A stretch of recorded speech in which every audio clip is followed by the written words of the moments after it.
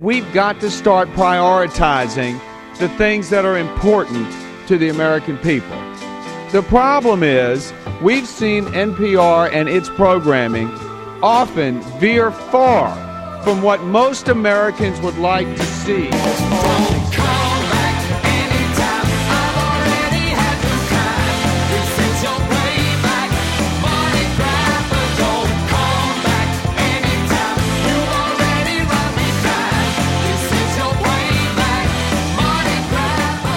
Hello and welcome to Planet Money. I'm Alex Bloomberg. And I'm David Kestenbaum. Today is Friday, March 25th, and that was House Majority Leader Eric Cantor, you heard at the top, arguing for an end to federal funding for national public radio. And today on the show, we are going to dive into that question. Should NPR receive federal funding? And we try to look at this question through the cold, hard lens of economics, which turns out to be difficult to do. But first, our Planet Money indicator from Jacob Goldstein. Today's Planet Money indicator, 28%.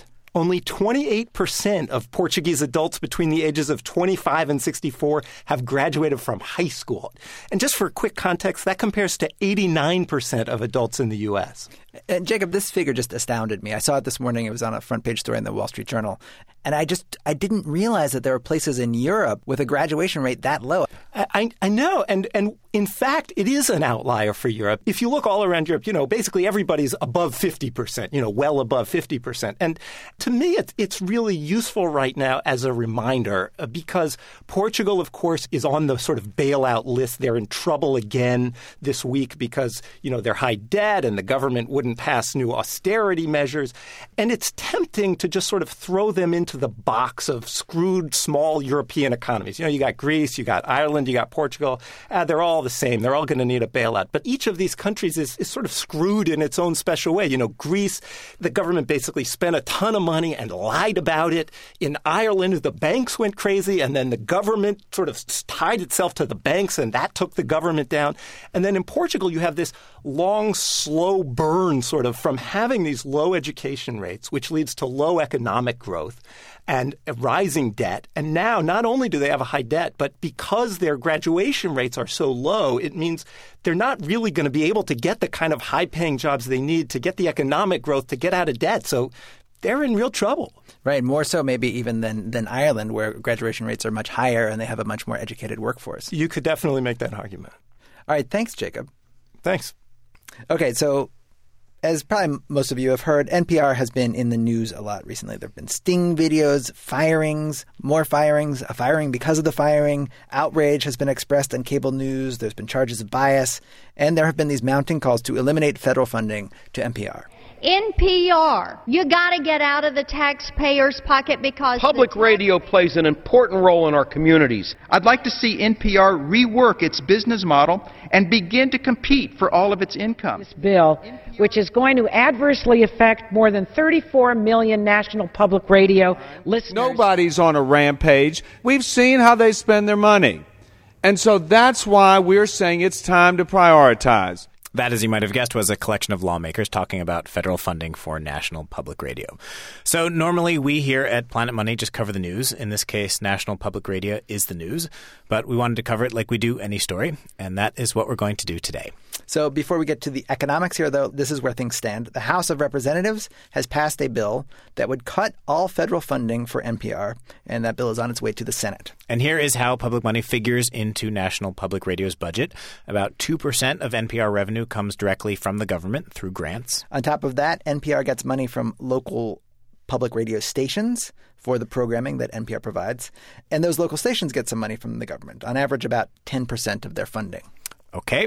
On to the debate. Often when you hear it, it comes down on the one side to people saying, I like public radio, fund it. Or the counterargument, I don't like public radio, don't fund it. But there is a different way to think about this question, an economic way to ask, should NPR get federal money or not? Which is what we're going to talk about today. When you ask an economist, should the government be involved in funding X, whatever that may be, or should the government stay out of it, they have a specific way of thinking about it. So we did a podcast about this a while ago when we talked to Charlie Whelan, who teaches at the University of Chicago's School of Public Policy. He laid this out. He says there is one category of things where most economists would agree it makes sense for the government to consider stepping in and providing funding. These things are called public goods. And good here does not mean good like good or bad. It simply means good in the sense of, stuff, like goods and services. So here's a clip from that earlier podcast, and it starts with Charlie Whelan. Public good is something that we all need that will make our lives better, but that the market will not and cannot provide. So a classic example of a public good would be something like a lighthouse. So think about a lighthouse, right? If the government doesn't build lighthouses, he argues, you're probably not going to get them. Even though everybody who owns a boat would love there to be lighthouses so they don't go crashing into the rocks, the private sector is not going to end up building lighthouses, he says, because where does the money come from? Who is going to make a profit from building one? I mean, imagine if there is no lighthouse and I say, would you like to contribute to the lighthouse? And you say, well, no, I'm just a better sailor than everybody else. And you're just going to use our lighthouse without paying for it because we can't do it. We can't say close your eyes when you sail past this rocky point. So we've got with every other good, if you don't pay for it, if you don't buy the sneakers at Walmart, you just don't get to walk with them out of the store. And if you do, we'll arrest you. We can't do that for something like a lighthouse. Okay, this is Alex back in the present again. So what Charlie told you is that a public good has two main qualities. The first, it has to be what he laid out there. It has to be what economists call non-excludable, meaning there's no way to exclude people from using it. They can use it without paying for it. They can be what economists call free riders. And the second criteria is that it has to be non-rivalrous. So basically, when an additional person uses this thing, there's no additional cost associated with that. You build a lighthouse, it doesn't matter if 10,000 people use it or 100,000. Once you build it, everyone can benefit. Yeah, and this is unlike most goods. Sneakers, for example. You and I both can't simultaneously wear your sneakers, Dave. If you're wearing them, I can't wear them. If 1 million people want sneakers, you need to make 1 million pair. So public goods are a kind of weird special situation. Classic examples of public goods are roads, bridges, police, military. All those things you can argue are like lighthouses. All those things the government funds because it's hard to imagine the private market providing enough of them on its own. So when this debate about federal funding for public radio came up, we emailed Charlie Whelan with a simple question. Is public radio a lighthouse? What do you say? He says, yes, it meets both the criteria for a public good. So we brought him back into the studio to explain. Public radio is like a lighthouse in that it is non-excludable. So both of them are goods where if somebody doesn't contribute to provide them or upkeep them, they can still enjoy the benefit. Obviously, radio is the same in that the signal goes out. Anybody who has a radio can enjoy that signal whether or not they've paid for it. Okay, check. Number 2. It's called non-rival. Something like public radio or a lighthouse doesn't get used up when one person benefits. Obviously, with public radio, if 10,000 people are listening, another 20,000 people can listen, and it doesn't diminish the enjoyment of the good for that first 10,000 in any way. So we talked with Charlie and 2 other economist types, and they all agreed on this, that public radio meets the criteria for a public good. So you might think case closed. The federal government should fund public radio. Only Charlie wasn't so sure about that. I'm a strong supporter of public radio, but I'm not persuaded that it couldn't survive without federal funding, and it might be easier in the long run. I think other donors would probably step up. Would you step up? You listen to me. I am a public radio member in 3 states. This is almost an injustice. So in Illinois, I'm a public radio member. We go to New Hampshire in the summers, but our house is blocked by this mountain, so we have to join Vermont Public Radio, which is what we listen to across the river. Then my wife got a job and was commuting, listening to New Hampshire Public Radio. She felt guilty on one of those pledge drives, so we joined that too. So you believe me. All right, Charlie Whelan, we should also point out, is a Democrat. He ran for Congress at one point. But he says when he puts his economist hat on, the case for public funding for national public radio is not a slam dunk. And one reason, just because something is a public good doesn't mean the government should be funding it. You can think of some pretty fun examples of public goods that you wouldn't want anybody funding. Tim Harford had one for us. He's an economist and author. He writes a column for the Financial Times. If you imagine, say, that I'm fond of pranks and I like letting off stink bombs in public places. Those stink bombs, they're a public good, right? I can't charge for the pleasure of the stink. If one person is smelling this stink, other people can't enjoy it. They're not using up the stink for other people, so everyone sort of gets to experience. So this stink bomb that I've let off has all the benefit, all the properties of a public good. The only difference is, well, I think there's a pretty good case that people don't want the stink bomb. So once you've got something that has the properties of a public good, whether it's, say, NPR or a lighthouse or a stink bomb, you then have to say, okay, is it actually worth providing? Do people want it? Would they be willing to pay, if it was providable in a market, would they be willing to pay what it costs? So that is one question to ask about public radio. Is it something that people want, or is it more like a stink bomb? Is it something that people don't want? But let's just, for the sake of argument, say that public radio is something that some people want. The question then becomes, how much do they want it? And that question, says Tim, is really hard to figure out. Most things in life, most private goods, you don't have that problem with. They're not in this weird category of public goods. For a market good, let's say a cappuccino. The cappuccino, there's a cost of production, there's a cost of the rent, the labor, everything goes into the cappuccino. So the question is the cappuccino worth the $2 it costs to produce? Well, if I go in to a cafe and I pay $2 for the cappuccino, I just proved that it was worth the $2 it cost to produce. And this is one of the reasons why economists love markets, because by making these individual purchasing decisions, people are constantly sort of sending a signal, yeah, I value this at more than it costs to produce. When it comes to the lighthouse, what's it worth? Then it becomes really difficult. Presumably, each ship's captain does put some kind of value on the lighthouse, but how much? I mean, is it worth... Is it slightly convenient to have the lighthouse there, or is it a tremendous life-saving thing? How does that calculation change depending on, say, the existence of satellite tracking, GPS? It starts to become really difficult to figure out whether this is really something that's worth paying for. And even if a particular lighthouse might be worth paying for, presumably there's a limit. You don't want a lighthouse everywhere. So that's why public goods then become quite controversial and quite political. Because there's no market signal, we have to make a political decision as to whether this is something we collectively would like the government to tax us and pay for. There's another wrinkle here when you're considering federal funding for NPR. If NPR deserves federal funding because it's this weird public good that will be underprovided without government assistance, what about other radio stations? They are also public goods. They're just like NPR. They're non-rivalrous. They're non-excludable. So what about KISS 100 or even television, broadcast television? Should The Bachelor get federal money? And no one seems to argue that we need public funding for those things. And why is that? Well, follow me, friends, through the looking glass. It turns out there is another way to view broadcast media and public radio where none of it looks like a public good at all. All right. So listeners, are you ready to have your minds blown? Okay. So think about it this way. So normally you think for a radio broadcast, the listener, you're the consumer and the product is the radio programming that you're listening to, but which the radio producer has no way of charging you for. But now think about it differently. Think about you as the product and the advertisers as the customers.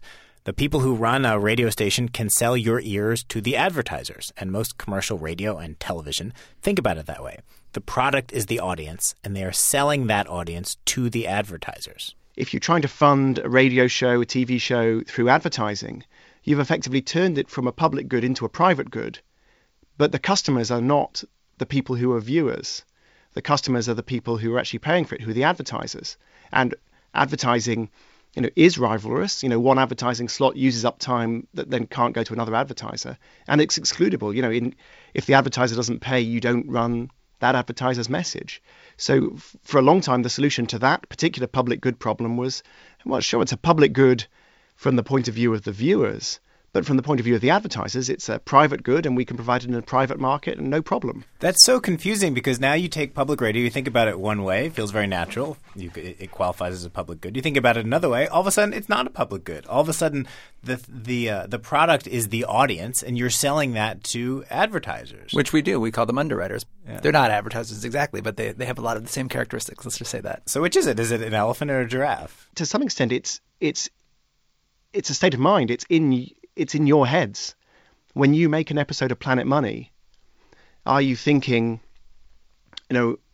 we have to produce the highest possible quality product and put it out there and for people to enjoy, like a beacon of knowledge, much as a lighthouse is a beacon, guiding people, keeping them away from the shoals of sloppy economic thinking. If that's the way you guys are thinking, you're thinking like Planet Money's a public good. But if you're thinking, hey, we've got to get our podcast download numbers up because we can monetize pretty soon, we can start charging for our podcast that's currently free, it's a valuable good, then you're thinking more in a straightforward private good model. Or if you're thinking of your sponsors, your underwriters, as you call them, how can we maximize the number of people listening to Planet Money? Next time we have our meeting, we can justify our existence by saying lots and lots of people listen. Even if the content's pretty trashy, we could start broadcasting top 10 lists of stuff and get a lot more people listening. Then you're thinking about that more commercial model. So, Dave, this might sound cheesy, but I definitely think of myself as a beacon. Really? When you wake up in the morning? Yeah, I think my goal is to shine a light to help people understand, and I'm thinking about the people who listen to the radio and the broadcast as the customers. Right, and we never think about Ally Bank, who helps underwrite Planet Money. We never think of them as our customers. We never think like, what do they want us to report today? And they've never called us to ask us to cover anything, but they underwrite us because Planet Money has listeners. And you, the rest of us, we are constantly thinking about how we can get more listeners. In Planet Money's heart, it is a public good. In Planet Money's financial brain, it gets some money sort of the way that commercial radio gets money. The more listeners, the more funding it can get. And more funding makes Planet Money a better lighthouse. And the economists we talked to pointed out this crazy model kind of works. Public radio does pretty well. In fact, it thrives with just a small part of its budget coming from the government, which is another economic argument made against public funding. Clearly, the vast majority of public radio exists without it. And Charlie Whelan says this is sometimes how it goes with public goods. Even though the market doesn't provide them in the traditional way, you don't need the government. There are other ways outside of the government that public goods manage to get funded. He says, imagine a street in Minnesota with 10 houses on it. There's a big snowstorm, and the street needs to be plowed. So plowing the street is clearly a public good. Once you plow it, everyone can drive on it. So the government could tax everybody and plow the street. But if the government doesn't do that, it's possible a few of the neighbors will get together and chip in anyway to have it plowed. You don't need all 10 households to pony up. If 3 or 4 of them say, you know what, we're going to plow the street, we're going to pool our money, then it still gets done. You then have a whole bunch of free riders, which is, of course, exactly what you have with public radio. But you've got a small enough, dedicated enough crowd who are willing to pay enough to keep this going. So one way that you can provide public goods is if you get a group of volunteers who are willing to tolerate the free riders, but there's enough purchasing power in that small dedicated group to actually pay for the goods. We call that group the altruistic group that has enough purchasing power to actually do it. It's got a technical term. It's called a K group, and I have no idea why it's called a K group. But that doesn't have. We call that group listeners like you. Exactly. Call 888. Yes, it's the people who actually dial. That is the K group. Now, there's a famous story, perhaps apocryphal, about a K group of 1. And that was Howard Hughes. So apparently, certainly my professor used this as an example. If you go back to broadcast television before the VHS and the DVD player and everything else, if you wanted to see a movie, you had to either go to the movie theater or you had to wait till it came on TV as Movie of the Week. Well, apparently Howard Hughes, who had nearly infinite resources, wanted to watch movies late at night. He would call up one of the studios, the television studios in Los Angeles, and pay them a lot of money to show on television whatever movie he wanted to see. He was the K group. Now, that meant that the other 500,000 people in Los Angeles got to tune in. Hey, they're showing Goldeneye tonight, right? It was just what Howard Hughes wanted. So you get 499,000 free riders. The movie still gets shown because there's one guy with enough purchasing power to get it on TV. So theoretically, if you had one super rich listener who was willing to endow public radio, you could have that many free riders and still survive. So clearly, that is the situation that public radio is now in. Public radio exists thanks to a very large and enthusiastic K group. It also borrows a bit from the commercial model, getting underwriting. And that's why some people argue public radio doesn't need federal funding. Michael Munger makes that argument. He thinks NPR should not have federal funding because he thinks sometimes it's better when public goods are provided in other ways. Munger is a libertarian economist at Duke University, and he took us back to our original example, the lighthouse. The first person to talk about lighthouses was a man named John Stuart Mill. It actually turns out that in the 18th century, when John Stuart Mill was talking about the fact that lighthouses had to be provided by the public, when he wrote those words, 75% of the lighthouses in England were actually private and provided by all sorts of different odd arrangements where they would take up dues or they would have subscriptions. There were ways of collecting that when the ship came into port. So because it was hard to provide lighthouses, people were very creative. They came up with different financing schemes, and there were more lighthouses probably than there would have been if it had been a pure public function. So that's the kind of lighthouse you want public radio to be. Let 1,000 lighthouses bloom. That's a really interesting argument. I hadn't really thought of it that way. That we're sort of stuck, that actually we're better off. Yes, it's a public good, but it's one of those public goods you don't want the government funding. It'd probably be better on its own finding its other way around the public good problem. There's a lot of economic research about voluntary provision of public goods, and NPR is just the sort of activity that might benefit from not having to kind of march in lockstep for a one-size-fits-all federal funding with constantly having politicians looking over your shoulder. There's a lot of local affiliates. They're partly funded by local organizations, by states, by universities. There's a lot of different ways to make nonprofits work. The counter-argument to Munger comes from Tim Harford, who, we should say, gets a paycheck from the public radio system in his own country, the BBC, which is paid for by British taxpayer dollars. And he says, sure, there are lots of public radio stations now, but it may not be as much public radio as people would actually want, as the market would pay for if public radio were a private good, like sneakers. So his argument is like, yeah, you got a lighthouse, but really the market wants a bigger lighthouse. It wants more lighthouses. Tim Harford says that's an argument not only for keeping federal funding, but for increasing it. Maybe it could be a lot better for not much public money. You wouldn't need to spend so much time on your fundraising drives. The whole thing would all be painless. You wouldn't have to do all these mugs and sweatshirts and pens. And maybe the content could be just a lot better. You could have more foreign correspondence. You could be more in-depth, more hard-hitting, produce a better product. So that's the argument. Clearly, it is possible to produce some public radio, and some of the output is extremely good. But maybe you could do better with public funding. I think that's the only response that you can make.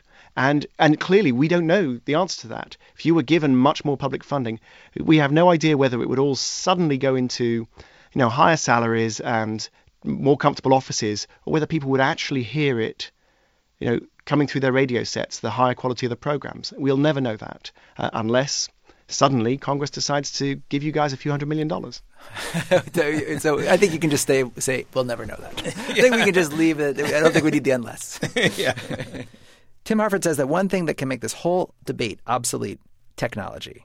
Maybe there's some innovation out there that it's going to make it easy to charge people to listen to the radio, exclude listeners who are not paying. I mean, that's actually happening right now with satellite radio or with podcasts. A lot of podcasts charge listeners to listen. Or Tim Harford says technology could take you the other way and turn a lot of private goods into public goods. That's sort of what's happening with newspapers. More and more, as newspapers move online, they're becoming more like public goods. It's proving very difficult to exclude people. The New York Times is trying it. They've got this new paywall coming in, but it's proved to be very difficult to get people to pay. People get around the paywall. And of course, once you're online, you're also non-rivalrous, because I can read a New York Times article online. I don't use it up for you. So newspapers are actually becoming more and more like public goods. Tim, is what you're saying that because of technology, the world we're moving into is much more of a public goods world? We're moving away from a private goods world and into a public goods world? I think there's a tendency for that to be true. And the reason is a lot more of what we value now is digital. It's available online. Digital goods. Computers are basically massive copying machines. That's what they do, right? Especially when they're connected to the internet. And so it's easy to copy stuff for free. It's the natural state of a computer. And that means non-rivalry. That sort of classic part of the definition of public good. So all these digital goods tend towards being public goods unless you can find out some way of excluding people and forcing them to pay. So to the extent that the world is more digital, it's also becoming more of a public goods world.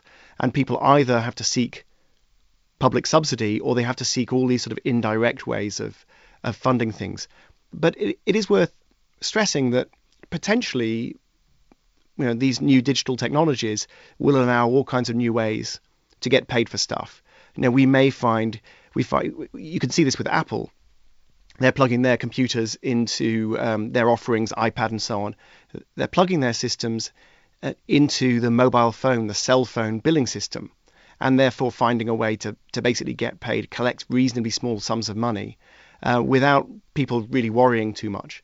So, I think at the moment the tendency is for more things to look more public goodish, but I don't think that that's a necessary truth. You could easily see that tide turned by new payment systems.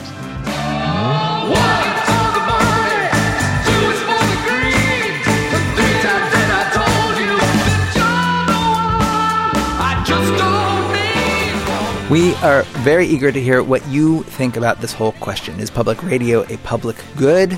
Should it get public funding? Should it be funded some other way? Should it look for ways to turn itself into a private good? Please email us all your thoughts and questions to planetmoney@npr.org or find us on Facebook. I'm Alex Bloomberg. And I'm David Kestenbaum. Thank you for listening.